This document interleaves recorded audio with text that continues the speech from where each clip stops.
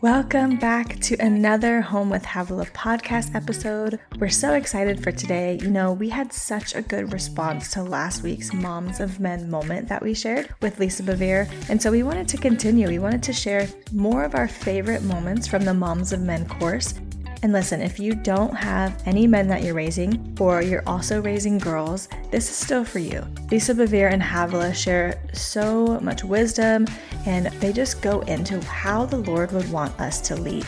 So in this episode, Havilah and Lisa are talking all about creating environments of nurture and imparting destiny into our children's lives. Because mothers can honestly frame a world by speaking to their children's God-given destiny. So tune in, it's going to be a good one.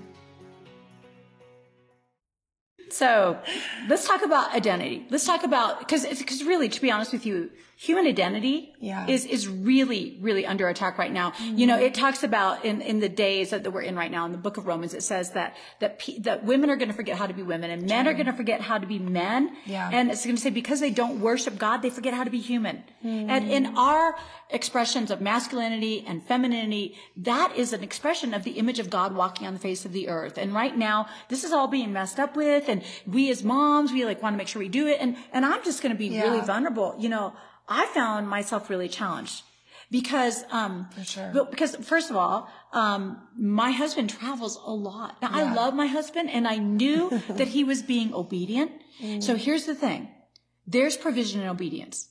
Even if it doesn't look like the provision I wanted it to be, I wanted my husband to be home more, working with homework with the kids and maybe doing devotions until I figured out how awkward that was. You know, I wanted all that to happen. And then I just realized that's not what it's going to look like. And then my oldest son, as he began to approach puberty, this is what they do. They push away from their mom. I'm so sorry, Heather. I'm so sorry to be the one to tell you this. They say they kill off their mom a little bit. They try to. No, just my oldest son did it. My other ones didn't do it, but just kind of did okay, you know, I'm not a mommy's boy anymore. Okay. I'm not really you. And this is what they're trying to do. They're trying to disassociate from the female because they want to associate with the male. And you have to intentionally help them with that. And this is what I was able to do because I found that my son was disassociating with me, but his dad was unavailable because his dad was traveling. So then he resented that his dad traveled, and then he resented that I was around, and so he'd be mean to me because I was the one that he could be mean to because I was around. And so I remember I called one of our board members, this beautiful man, beautiful, wise man, Lauren, we love you so much. Anyway, I called him and I said, I don't know what to do with this because I know John is being obedient. But there's this gap. There's this gap. And he said, oh, no. You tell your son there's no gap. You tell him that he's going to process the rest of his life with the female, his wife, for the rest of his life. And that God is actually preparing him now how to process things with another woman. And that God is going to take care of him. And there's not going to be any problems. Enjoy his dad when he's home. Don't be mad at his dad because when he wasn't home. Enjoy his dad when he's home. And so so I had that conversation where I said to my son, I know you want to pull away from me because you want to be a man, but that's not what men do. Men don't alienate and disassociate from women because that principle that it's not good for man to be alone stands, not just in marriage. It stands. It's great. We process things well together. And so, as a mother of men, it looked different. I became more of a coach. But I also went to him and I said, I remember they started kind of changing around 11, 12. Yeah. I said, I've never had an 11-year-old before. I need you to help me. If you're feeling like I'm overbearing, if you're feeling like I'm saying things because they get really sensitive and you're like, whoa. Because my boys would come in and be like, do I have to take a shower? And I'd be like, yes. Oh my gosh. Yes. You need to take a shower. And, so if I did that, when they were 8, they'd be like, okay, take a shower. When I did that when they were 12, they were like, I'm like, you asked me to smell your underarm. You asked me. They'll come up. You put your underarm in my nose, and then you say, I had a bad reaction to that. I'm like trying to help you. But it felt different. And so I had to say, you need to help me. This isn't fair. And so it started to become a two-way street about, how to communicate with that. Really and cool. Just have those intentional conversations. I'm for you. I'm not against you. I'm not trying to make you not a man. Yeah. I want you to be everything that God created you to be. Yeah, I think that's really key. I think the concept that they need women in their life, I love that thought, that they need women in their life. And we're in it for life. Yeah, because they get stupid without women. And women get stupid without processing things with men a right way. They get the seductive thing going, the manipulation thing going. Yeah. And I think what's really helped me too, and this might be a little bit of an sideline, but learning my boys' love languages were really important to love them well. Mm-hmm. Yeah. So like my eldest, he's touch. And one thing I really feel is I got to keep his touch meter like filled. So he needs the cuddles and the hugging and the, just he wants to kiss up, he just is in that mode. And don't push them away. No, I know they're going to be stinky. I know it's going to feel different and weird. They're going to sit on you. We're already there. We throw every shoe. We throw shoes away now. We don't clean them. We don't pass them on. Every shoe gets thrown away. Socks get every window gets opened. I mean, this is where we're at. There's testosterone leaching through your There's just a lot going on. But our second son, he's a time kid, and I'm not a time person naturally. I'm kind of like a touch and like affirmation. Let's keep going. And he's a time guy, and so it is so difficult for me to sit and go, okay. But what I've learned is if I take him by, like, hey, I'm going to the store, Hudson, you're with me. And finding ways to navigate their love language was key so I could love them well. Not the way I wanted to be loved, but the way that they felt loved and connected with love. So I'm learning that. Again, I've got littles, but I'm learning to figure out their love language. And that's been key to love boys well because I'm not a boy. Yeah. And we can, there's nothing wrong with giving them that test. No. There's nothing wrong. And so I have a son whose words affirmation, physical touch, and then I have a son that is quality time, and I'm like, and that's how we parent too is different. We do. A lot of moms talk about school situations, and I have a magnificent son who had a huge challenge in school, huge challenge. It started really early, and it went all the way through his freshman year in high school.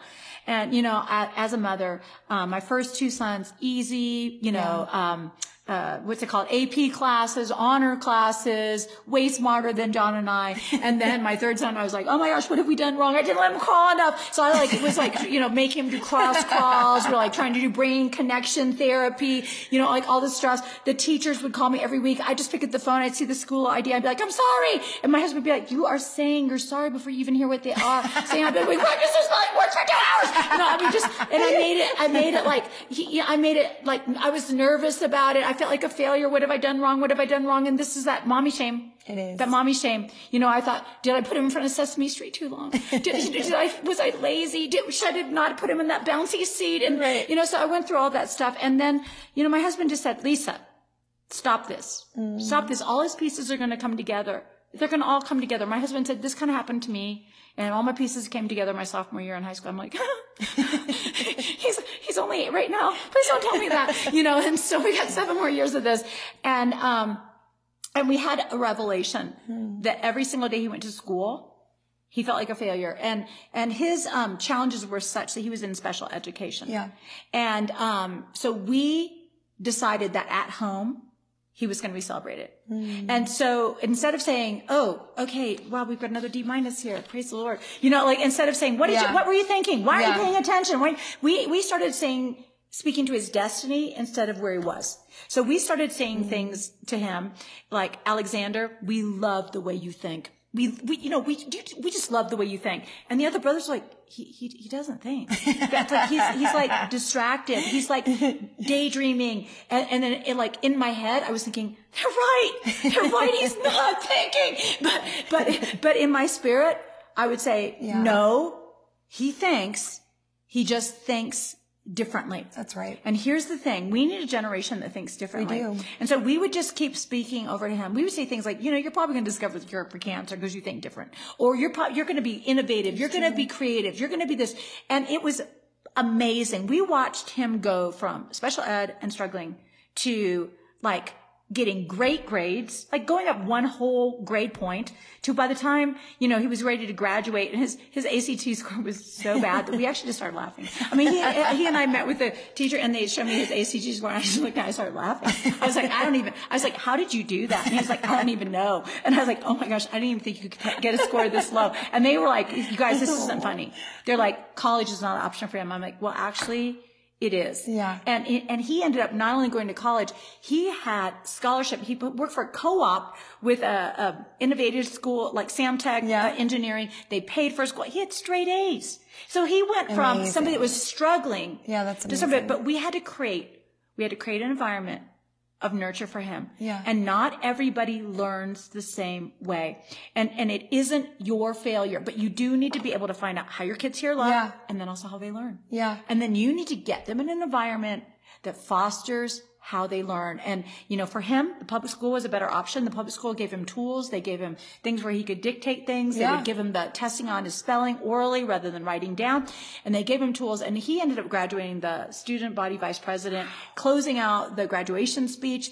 And he became something that nobody else did. He was a peer counselor because he understood what it was like to feel embarrassed. He used to stutter. None of that ended up staying. But, you know, we as moms, we can frame a world for our sons by speaking to their God-given identity. Another one of my sons, and again, I'm only kind of dominating this because I have the older boys. I love it.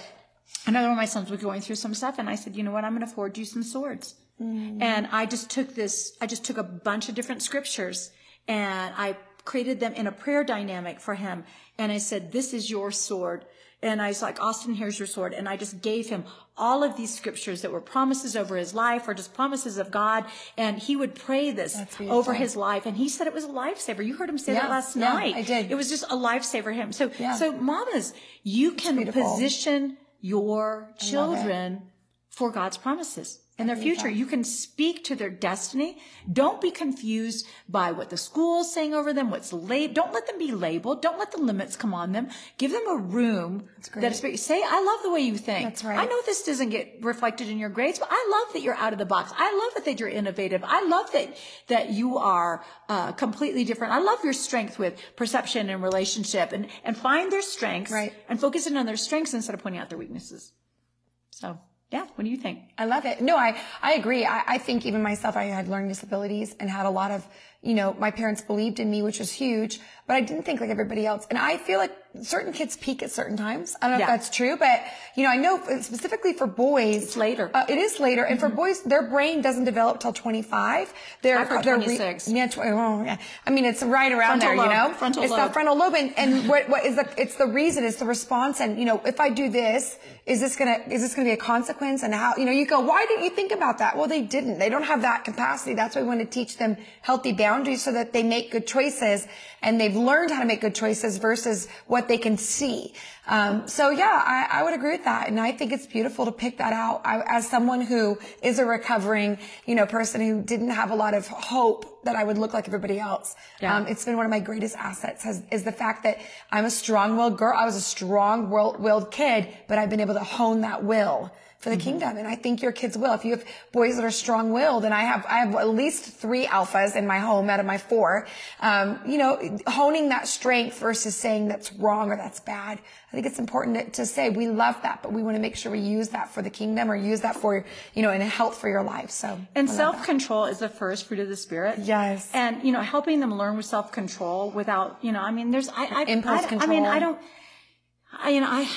One of my sons, they wanted to put him on Ritalin, and I just didn't want to do that. You know, I just did not want to do that. And everybody can have that journey on their own. But, you know, some of that just is, you know, they have energy and we need to help them constructive ways to get their energy out. Right. We have a trampoline in a hole in our backyard, and our boys would come home from school and they had to jump on that trampoline. They it was do. like decompression therapy for them. Absolutely. You know, and so sometimes we need to give them constructive decompression, and it is hard to sit for a really long time. It is. I say our active listening, all of that they're anticipating or asking questions or being involved.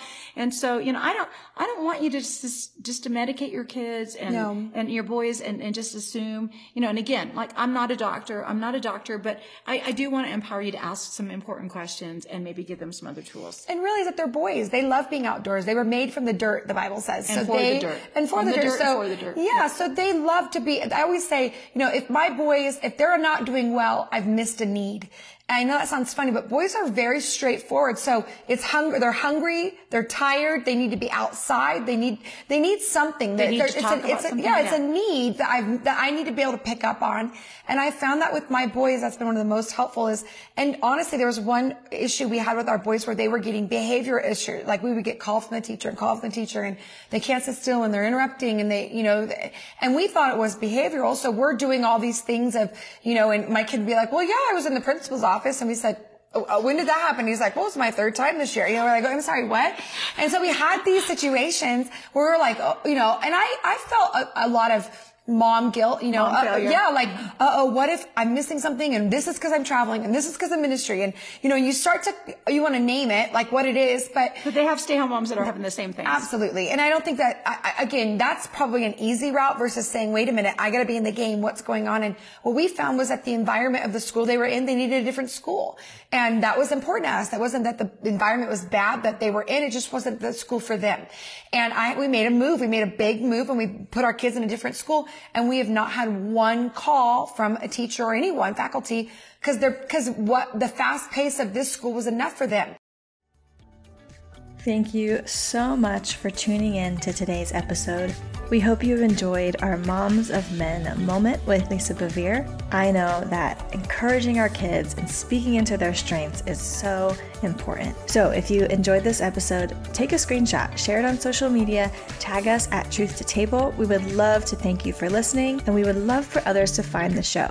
Leave us a 5-star review and share the show with a friend. And stay tuned because we have some more amazing parenting episodes coming in the next 2 weeks. We will talk to you then.